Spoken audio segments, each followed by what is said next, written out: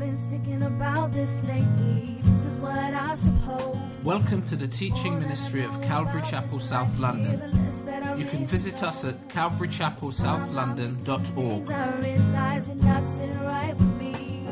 So I'm on my knees for understanding. The more of the world I see, the more I see. Leader, I fit in, but I'm no diamond ring. I got a lot to learn, so I'm listening.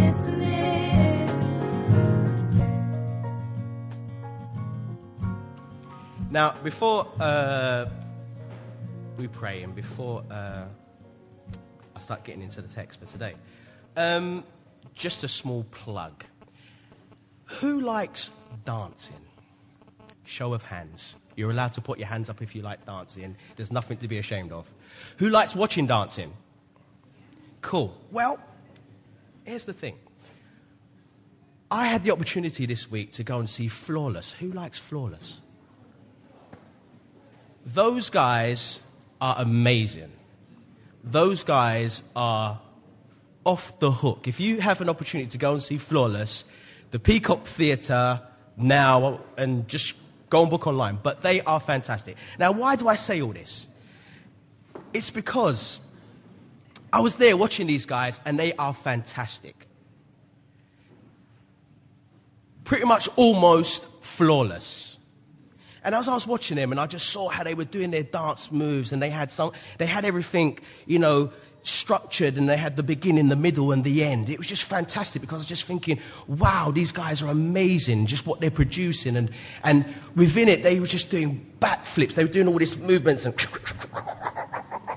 which I can't do, obviously, as you can see. They were doing some dance moves, and I was thinking, yo, you guys are heavy. But as I was sitting there, I was thinking, you guys are flawless. But I serve the God who is flawless.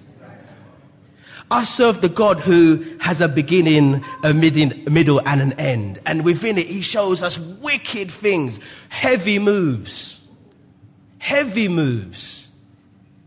displayed for us out in the scripture. And I just was there just observing and thinking, God, you're heavy. You're heavy in the fact that you have blessed these guys with the ability, the talent to do these things. Now, they're not necessarily doing it to his glory, but man, what a wonderful God we serve, who will give us the ability to be able to dance, the ability to be able to sing, to be creative, to draw and do all those. What a wonderful God. And we're able to do that because he is creative. Everything starts with him. We're able to do these things because he has given us the ability to do it. And so I was taken aback, and I just had to share that. Can I get an amen? Amen. Go and see Flawless. You will not be disappointed. So, today, as we look in the scriptures, it's a heavy portion of scripture. And as we consider what we will be looking at today in Ephesians chapter 1, what I would like us to do is to have in our minds the fact that the Apostle Paul is writing this letter, this epistle, from a prison cell in Rome. Just kind of like have that at the back of your mind. And even though this was the case, we see that Paul didn't allow his situation or his circumstances to affect him, because he was totally assured of what we looked at last week, his position in Christ. He was seated with Christ in the heavenlies. And so he writes this letter to encourage these believers in Ephesus to have the same assurance of knowing who they are in Christ, and to use this truth to walk with Christ and to stand for their faith.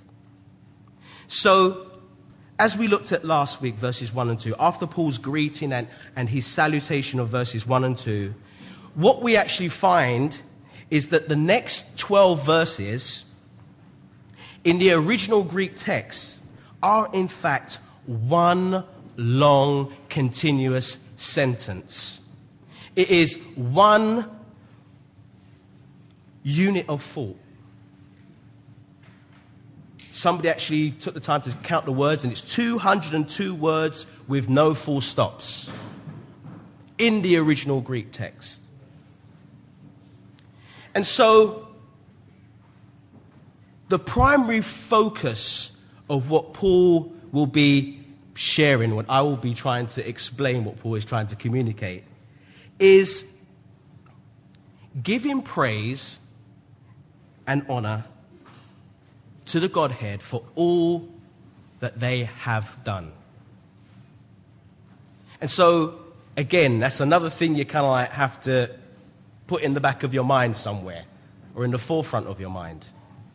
That this text, although it says so many different things, its purpose, its primary focus is giving glory, giving honor, giving praise unto God, unto the Godhead. Amen? So, what I'm going to try to do is attempt to read this and try not to break it. I don't know if I'm going to do that, but try not to break it, but try and read it as Paul would have written it. So, you ready? Amen. Verse 3. Blessed be the God and Father of our Lord Jesus Christ, who has blessed us with every spiritual blessing in the heavenly places in Christ, just as he chose us in him before the foundation of the world, that we should be holy and without blame before him in love, having predestined us to adoption as sons by Jesus Christ to himself, according to the good pleasure of his will, to the praise of the glory of his grace, by which he has made us accepted in the beloved. In him we have redemption through his blood, the forgiveness of sins according to the riches of his grace, which he made to abound towards us in all wisdom and prudence, having made known to us the mystery of his will, according to his good pleasure, which he purposed in himself, that in the dispensation of the fullness of times he may gather together in one all things in Christ, both which are in heaven and which are on the earth in him. In him also we have obtained an inheritance, being predestined according to the purpose of him who works all things according to the counsel of his will, that we who first trusted in Christ should be to the praise of his glory. In him you also trusted, after you heard the word of truth, the gospel of your salvation, in whom also, having believed, you were sealed with the Holy Spirit of promise, who is the guarantee of our inheritance, and to the redemption of the purchased possession to the praise of his glory. Amen. Right. Wow. Now you can read that and get lost, because there's just so much. It is packed. But I tried to read it with enthusiasm, because that is the tone. The tone is that Paul is in this prison cell. Paul is looking at the scriptures. He's meditating on God. And the Spirit of God reveals to him, he gives him a glimpse of the mystery of the ages. He gives him a glimpse of the plan of the ages. And it's like, even though Paul is in this position, or even though Paul is in this situation, it doesn't matter. He's just breaking out and he's saying, praise God. And he starts listing out all the reasons why he wants to praise God. He is praising God, and all the reasons why the first-hand listeners, the believers in Ephesus, should be praising God. And the reason why we here today should give praise and honor and glory to God. And as I said, there's so much in this portion of Scripture. You know, it'd be quite easy to camp on particular phrases or particular words. And the truth is, for those of you who are Bible scholars, is that many, many books have been written regarding this portion of Scripture. Many, many books have been written about Ephesians. Many, many discussions have been made. And many, many groups have unfortunately split because they don't agree on what they believe is being communicated in this portion of Scripture. So, my intention today is to not to cause any controversy, but just look at the text. And as we look at the text, search for the blessing in what Paul is trying to communicate to us. So, again, want to try and do this in the unit of thought which is trying to be conveyed, which is primarily giving glory to God. And so, as we look at this portion, what we notice is that it actually has two bookends of praise. Verse 3 says, "Blessed be the God and Father of our Lord Jesus Christ." And then verse 14, if you have your Bibles and you can look in there, it says, "To the praise of his glory." So we have this praise element here because that is the unit of thought. I'm repeating myself, but I just need to communicate that. So everything in between this now is going to be a description of the glorious way in which salvation has been granted to us by God the Father. How salvation has been secured for us by Christ Jesus the Son. And how salvation has been mediated to us by the Holy Spirit. And once we get a grasp of this, once we see this truth, really the only thing that we should be able to do, the only response that we should have, is to praise God. Is to bless God. To look and think, you're too much. You're heavy.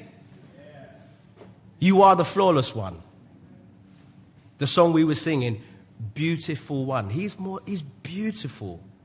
It's wonderful. And so, verse 3, it says, "Blessed be." That's how it starts. And the word blessed is eulogitos, and that's where we get our English word eulogy from. And this actually means to give tribute, to praise, to give homage, to exalt. That is what this word actually means. And the specific member of the Godhead who Paul has in focus to be praised, to be honored, and to be extolled is God the Father. So we start with, "Blessed be the God and Father." He is the Father of, look at the text, our Lord Jesus Christ. So immediately, as we observe the text, we see that there is an intimate relationship being described between the Father and the Son, and then between the Father, the Son, and us. Because he is our Lord. Now, we may take this for granted because we just know God as Father, and we look in the scriptures and we can see how we can cry out and call him Abba Father. But in the Old Testament, referring to God as Father was not a done thing. So much so that in the Old Testament, when they were writing the scriptures, they would not write out the name of God because they revered it so much and they saw it as so holy. But now in the New Testament, through the cross, we can call God our Father. And that's a blessing all in itself. So, blessed be the God and Father of our Lord Jesus Christ, who has blessed us. Now, I'm going to take my time, but the blessings in this verse, if you can see it, it flows two ways. In that we are able to bless God because he has blessed us. And the blessings that Paul is going to describe are unique, as they are not natural blessings. They're not material blessings, which the Father has blessed us with, but he has blessed us with every spiritual blessing in heavenly places. Now, these spiritual blessings, There's nothing we can do to earn them. These spiritual blessings are solely wrapped up in the Godhead. And they're administered to us by the Holy Spirit, who, if you're a born-again believer, dwells within you. Therefore, what is being communicated here is that because we have the living God dwelling within us, we have everything we need. Nothing is withheld from us from God. And so these spiritual blessings are the way and the means in which we find strength. These spiritual blessings are the means in which Paul will go on to develop within this epistle, that we are to wage spiritual warfare. Because, again, as it says in the text as we go on, we do not fight against flesh and blood, but principalities and powers in heavenly places. Therefore, we need something spiritual to fight them with. And all that we need, God has given to us. The only problem is obtaining them. The only problem is, how do we make these spiritual blessings a reality in our lives? That's the key. And Ephesians tries to help us to understand that. Ephesians tries to help us apply those spiritual gifts, spiritual blessings. Now, again, it's interesting because we look at, in the New Testament, the blessings are spiritual, but in the Old Testament, Israel's blessings were just physical.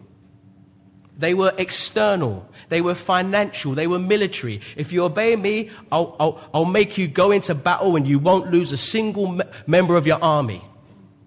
If you obey me, your harvest, you would reap a harvest every year. If you obey me, then you will have sons and daughters within your house. Physical, natural blessings, but they were temporal blessings. But these blessings are spiritual. They are internal. Having the Holy Spirit dwelling within us, so that when our conscience pricks us, the Holy Spirit pricks us when we know that we've done something wrong, when we know we're going to do something wrong, and He challenges and says, don't do that.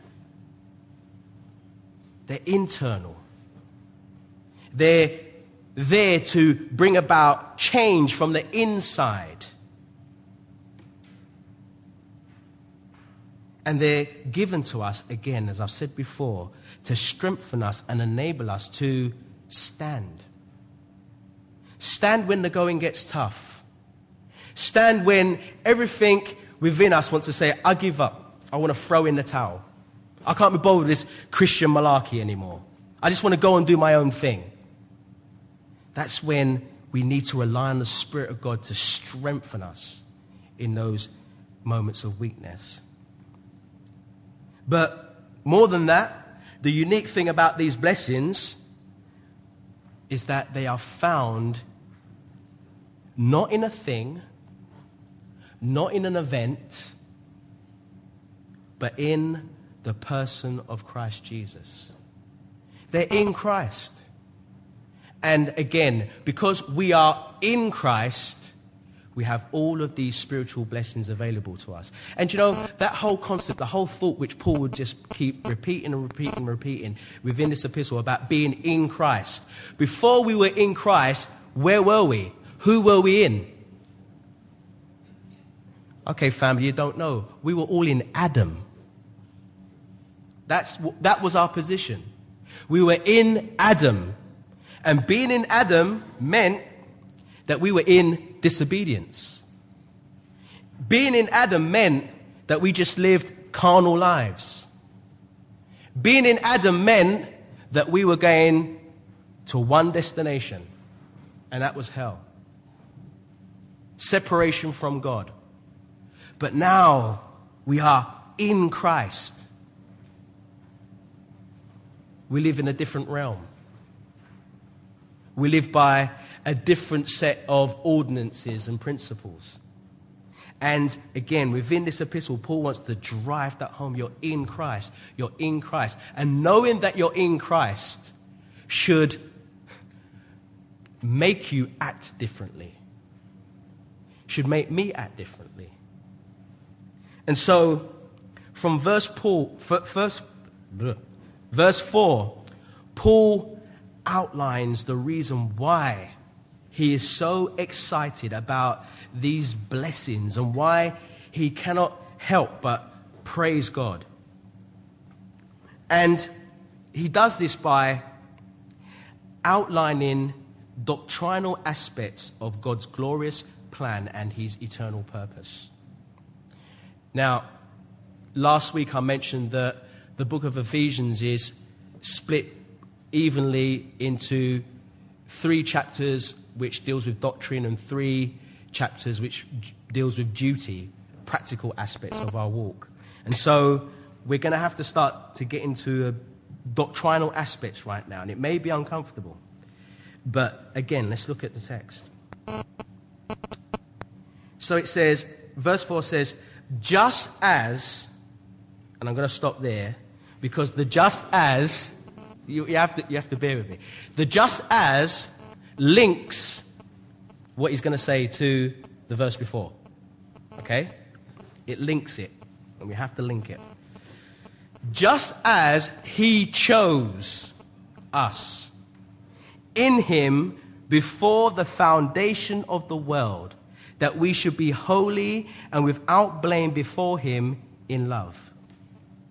So what Paul is doing from this prison cell is that he's looking back to the past. And in looking back to the past, again, I've got to say it, he's overwhelmed. He's breaking out. He's like, yes. He recognizes that God the Father, the Almighty God,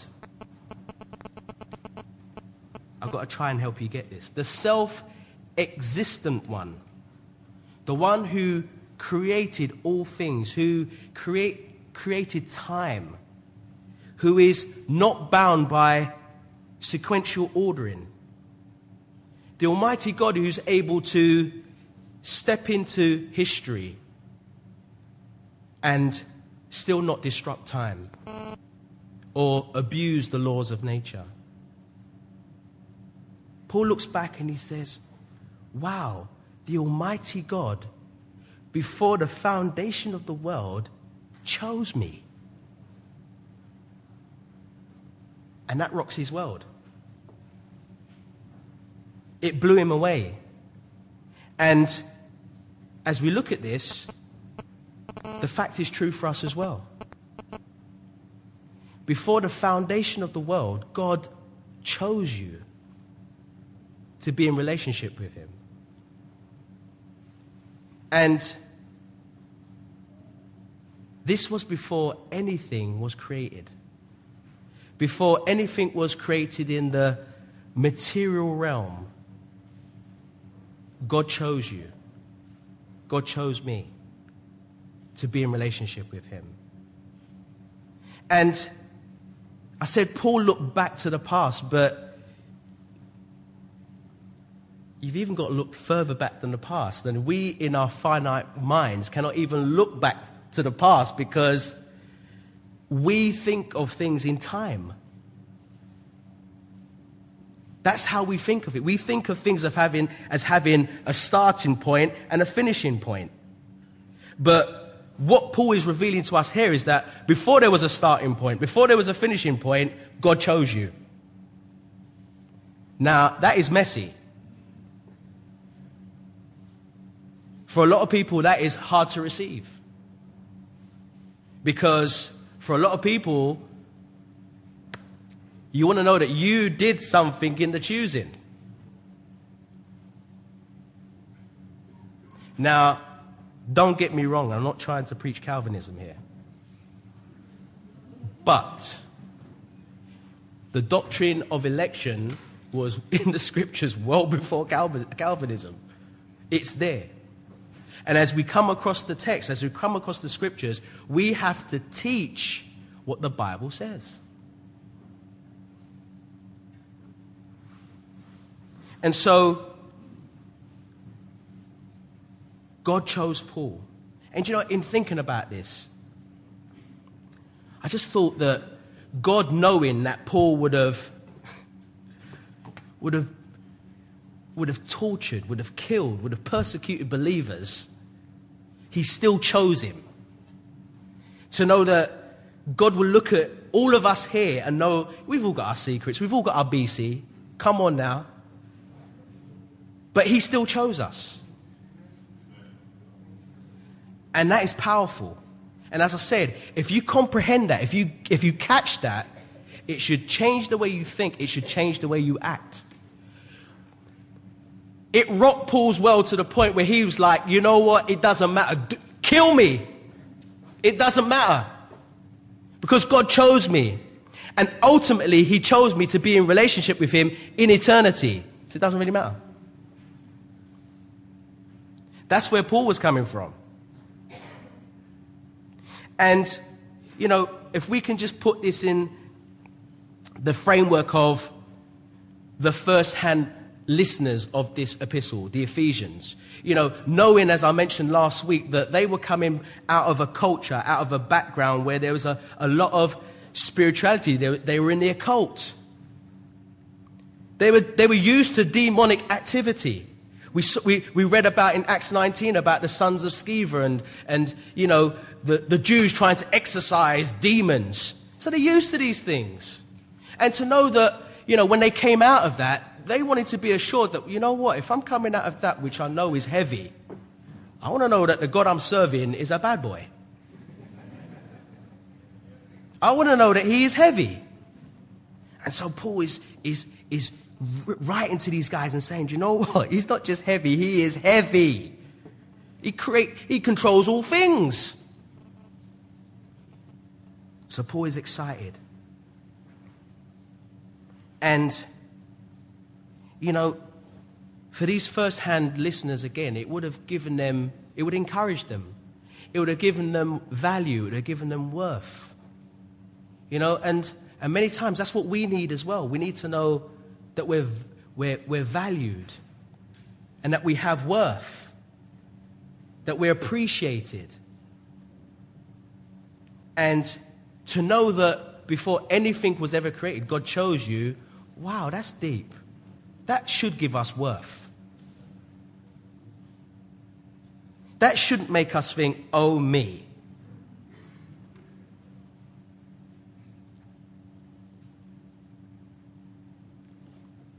Now, I've got to try and balance this whole thing. So, as I said, the biblical doctrine of election is in the scriptures for all to see. How God chooses, why he chooses, why he chose you, why he chose me, we don't know. But what it does is that it reveals his sovereignty. And I'm sure that all of us will agree that God is sovereign.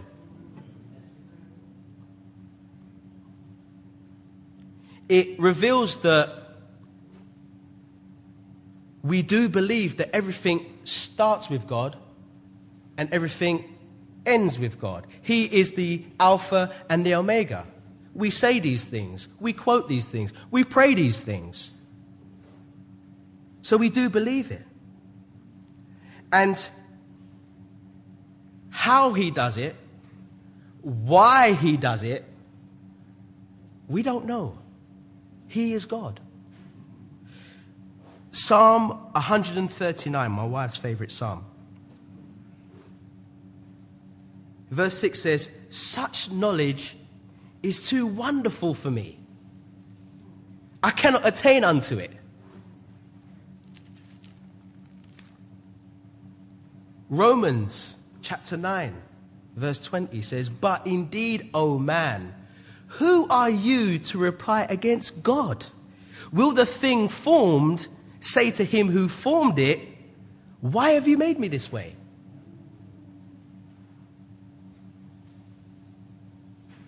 Who are we to question God why he's done what he's done and how he's done it? If God has decided to choose us, that's his choice. None of us were there before time to say, you know what? No, Lord, you shouldn't do it that way, You should actually do it this way. We weren't there. And so, as we look through the text we just read, verse 5, it says, he did it according to the pleasure of his will. Verse 9 says, it was according to the good pleasure which he purposed in himself. Verse 11 says, according to the purpose of him who works all things according to the counsel of his will. Not your will, not my will, his will. Deuteronomy. This is a lovely verse for you to highlight in your Bibles. Deuteronomy chapter 29, verse 29 says, the secret things belong to the Lord our God, but those things which are revealed belong to us and to our children forever, that we may do all the words of this law. So the secret things belong to God, but what he has revealed, we need to be obedient and walk within it. That's what we need to do. Now, we have to stay there for a little while. And the fact is, based on God's own independent sovereign will, as we look through the scriptures, there are many occasions where God chose specific individuals throughout the ages. Why he chose them, how he chose them, he knows. He chose Abraham. Abraham was not out there looking for God. God turned up and says, I'm calling you. I want you to do this. And the Bible says that Abraham believed God and it was accounted unto him as righteousness. So God came to him first. God was the instigator. Now, a big word here now. Theocratically, God chose Israel to be his nation. If you turn to Deuteronomy, stay in there, chapter 7, verse 6, which says, for you are a holy people to the Lord your God. The Lord your God has chosen you to be a people for himself, a special treasure above all the peoples on the face of the earth. The Lord did not set his love on you nor choose you because you were more in number than any other people, for you were the least of all peoples, but because the Lord loves you. And because he would keep the oath which he swore to your fathers, the Lord has brought you out with a mighty hand and redeemed you from the house of bondage, from the hand of Pharaoh, king of Egypt. He decided he was going to love Israel, so he chose them. Vocationally, within the tribe, within Israel, he chose Levi. Why did he choose Levi? He just decided to. And we see that in Deuteronomy 18. In the Gospels, if we've got a problem with Moses, let's listen to Jesus.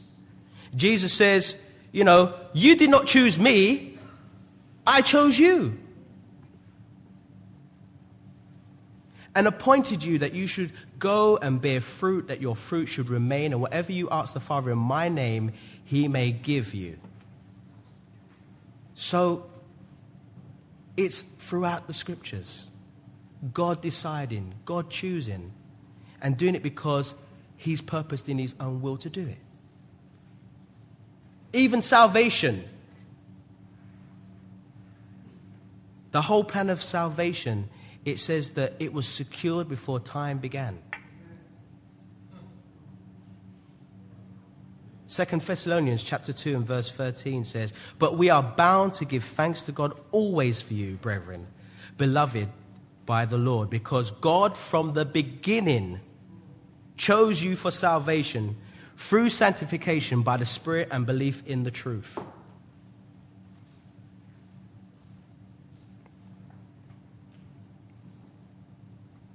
Excuse me.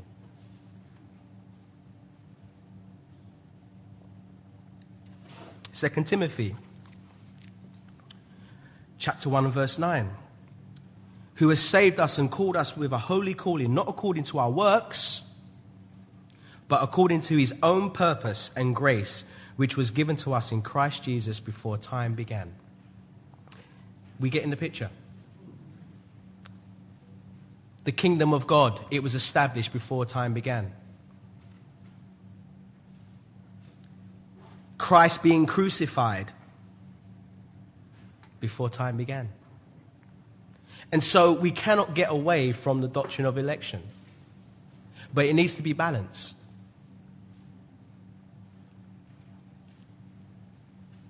Only balanced because although it is Bible, it is scripture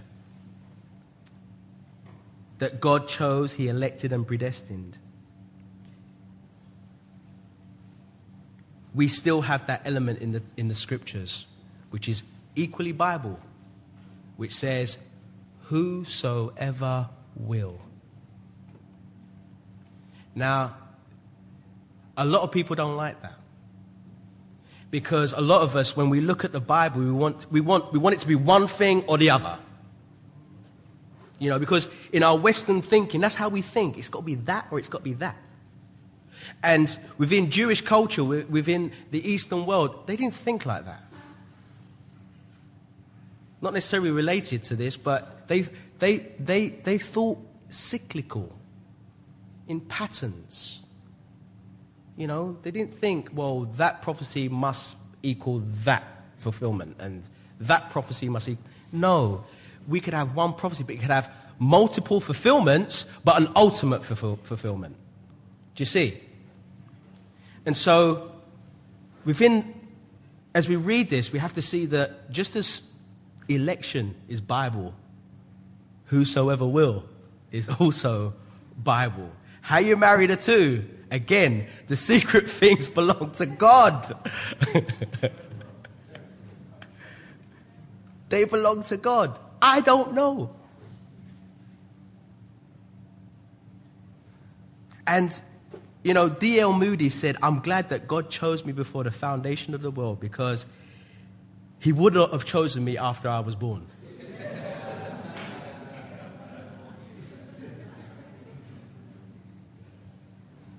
And we can all bear witness to that. So, we have election. It's there. It's in your Bible. It is truth. I will stand on election because God is sovereign, and I believe God is sovereign. But also, you know, when we have all these verses, which are the whosoever will, we look and we see that man has responsibility. There has to be responsibility. And you know, salvation, there's one way to receive salvation. Now, and all of us in this room, if you are a born-again believer, we all received it the same way. There isn't one way for Maurice over here and one way for me. There isn't one way for Pastor E at the back there and another way for Mark 5, because you're the first person my eyes just drew over to. It's one way. You see? And so, because there's one way, we all have to accept it. Somewhere along the line, we have to make a choice to accept it and say, yeah, thank you, Lord. It's a free gift. I'll take it. And so, we have to balance this individual responsibility. And so, we have these verses which says, whosoever therefore shall confess me before men, him I also will confess before my Father in heaven. Individual responsibility. Romans 10. For whosoever shall call upon the name of the Lord shall be... Jesus said, 1 John, it says, whoever denies the Son does not have the Father either. He who acknowledges the Son has the Father also. So there's an acknowledgement there. I acknowledge you. I receive you. Individual responsibility. Revelation chapter 22 and verse 19. A favorite of mine. And the Spirit and the bride say, come. And let him that hears say, come. and let him that thirst come. And whosoever will, let him take of the water of life freely. And so, individual responsibility, being balanced. Now, I'm not sure how much of a balance it is, but it's balanced there in the text. And as we look at even human responsibility, we can see that it gets messy again, because we can only choose God because he first chose us. It gets like that. And you know what? It's beautiful because, again, as I said, we like to think of things in boxes, and it must be that or it must be this. But what we actually have, we have that beautiful tension. There's tension there. So that you and I won't get to a place where we think, well, I'm chosen. That means I can do whatever I want because God chose me. Now, none of us think like that, do we? But there's a tension there. You know, in Titus, the lovely verse in Titus. I'll read from verse 1 of Titus 1, chapter 1. Paul, a bondservant of God and an apostle of Jesus Christ, according to the faith of God's elect and the acknowledgement of the truth which accords with godliness, in hope of eternal life, which God, who cannot lie, promised before time began, but has in due time manifested his word through preaching, which was committed to me according to the commandment of God our Saviour. So what's he saying there? He's saying that, you know, there is a plan of the ages. God has chosen me before time began, but you know what? I can't just sit on that.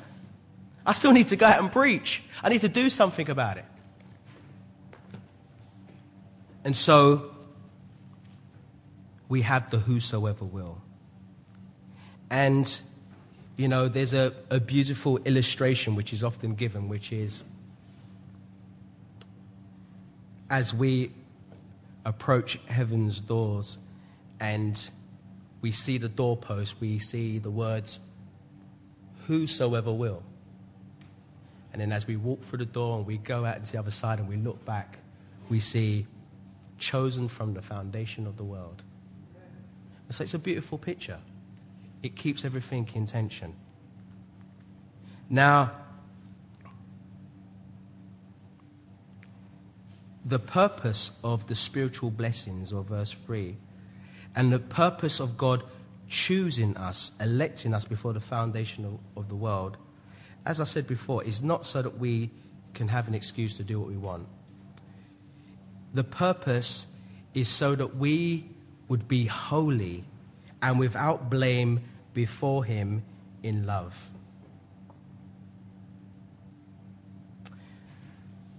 First Peter chapter 1 and verse 16 says that we should be holy because God is holy.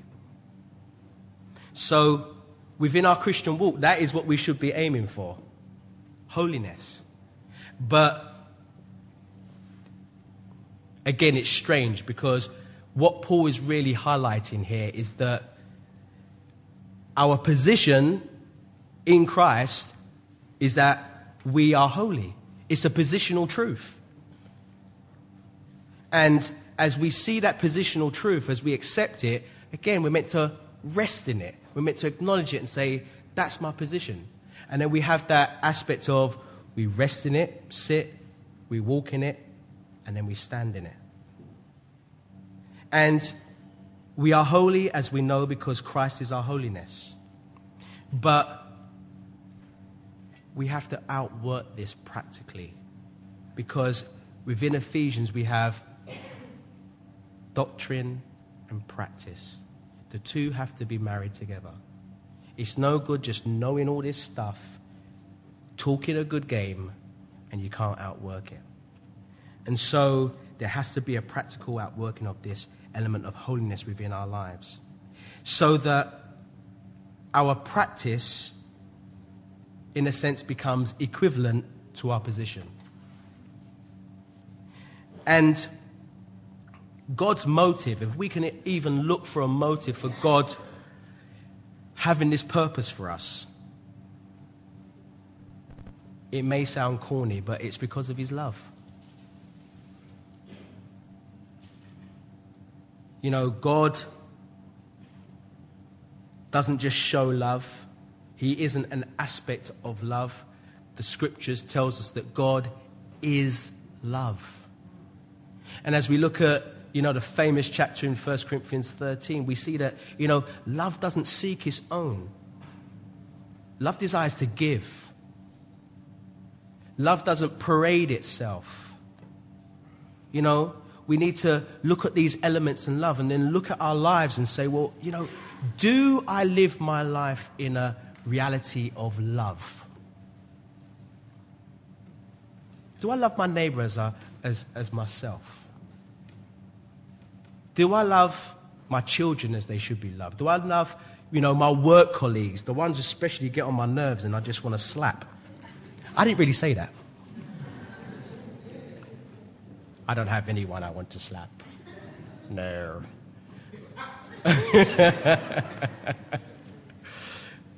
Strike that from the record. But you know what I'm saying. It's like love. There's times when our mind just go away from us. Somebody does something to us and we just think, ah. And we have to, capture ourselves, take every thought captive and bring it under the subjection of Christ. And we have to say, you know what, I need to walk in love. I need to operate in love towards this person. I need to, not be offended, but see a bigger picture. See what's really going on here. And it's a challenge. But you know what? We've got the spirit of, we've been blessed with every spiritual blessing. Every spiritual blessing. So it's not impossible. So the purpose is so that we would be holy, that we would walk in love. And that, we should be without blame before him. Ultimately, as children of God, God wants us to reflect him and reflect him well. We don't want to start telling people, you know what, I believe in God, I'm a child of the King. And they look at us and think, you, a child of the King? And that's how you go on? I don't think so. If that's your God, we want to reflect him well. That's what God desires from his children, that we would walk blamelessly before him. And again, we see within this that we are able to love, as I said before, because God first loved us. If God didn't love us in the first place, would we be able to love? I don't know. But his love, it's like it's pushing. It's desiring just to give, and he wants to encourage, and he just wants to pour out his love.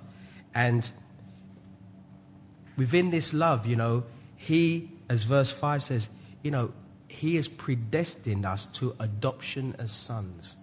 Because of his love, we haven't just got a relationship with God where we're just his brethren, his friends, or his servants.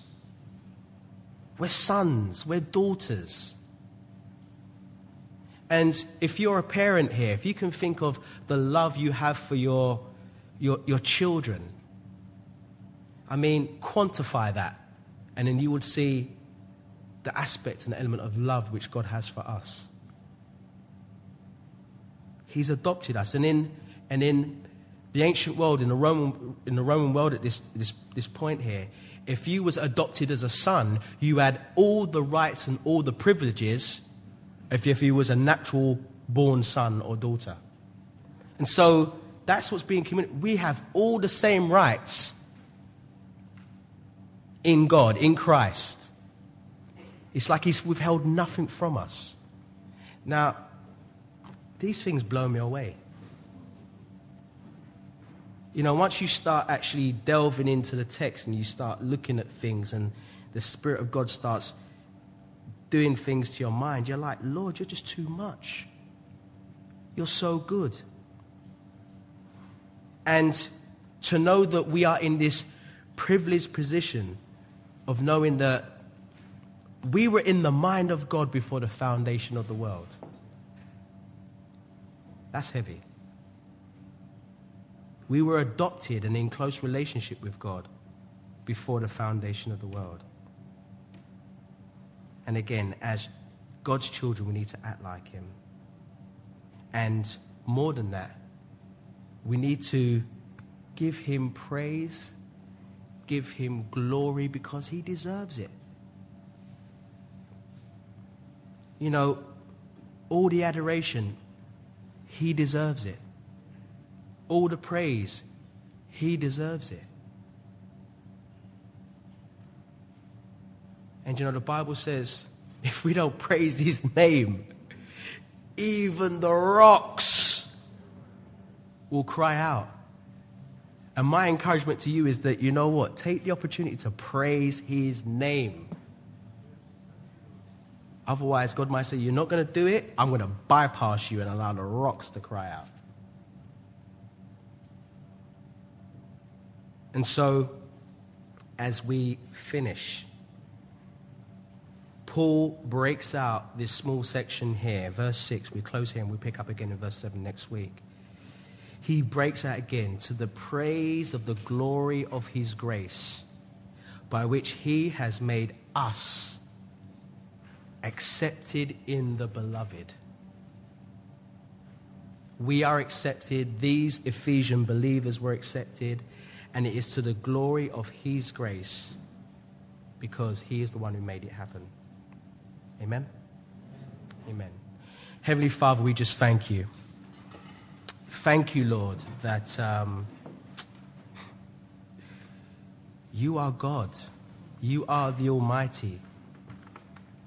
That we could be in relationship with you, Lord, as sons, as daughters, Lord, as your children. That, Lord, you would give us a picture of where we're coming from so that we would know exactly where we're going, Lord Jesus.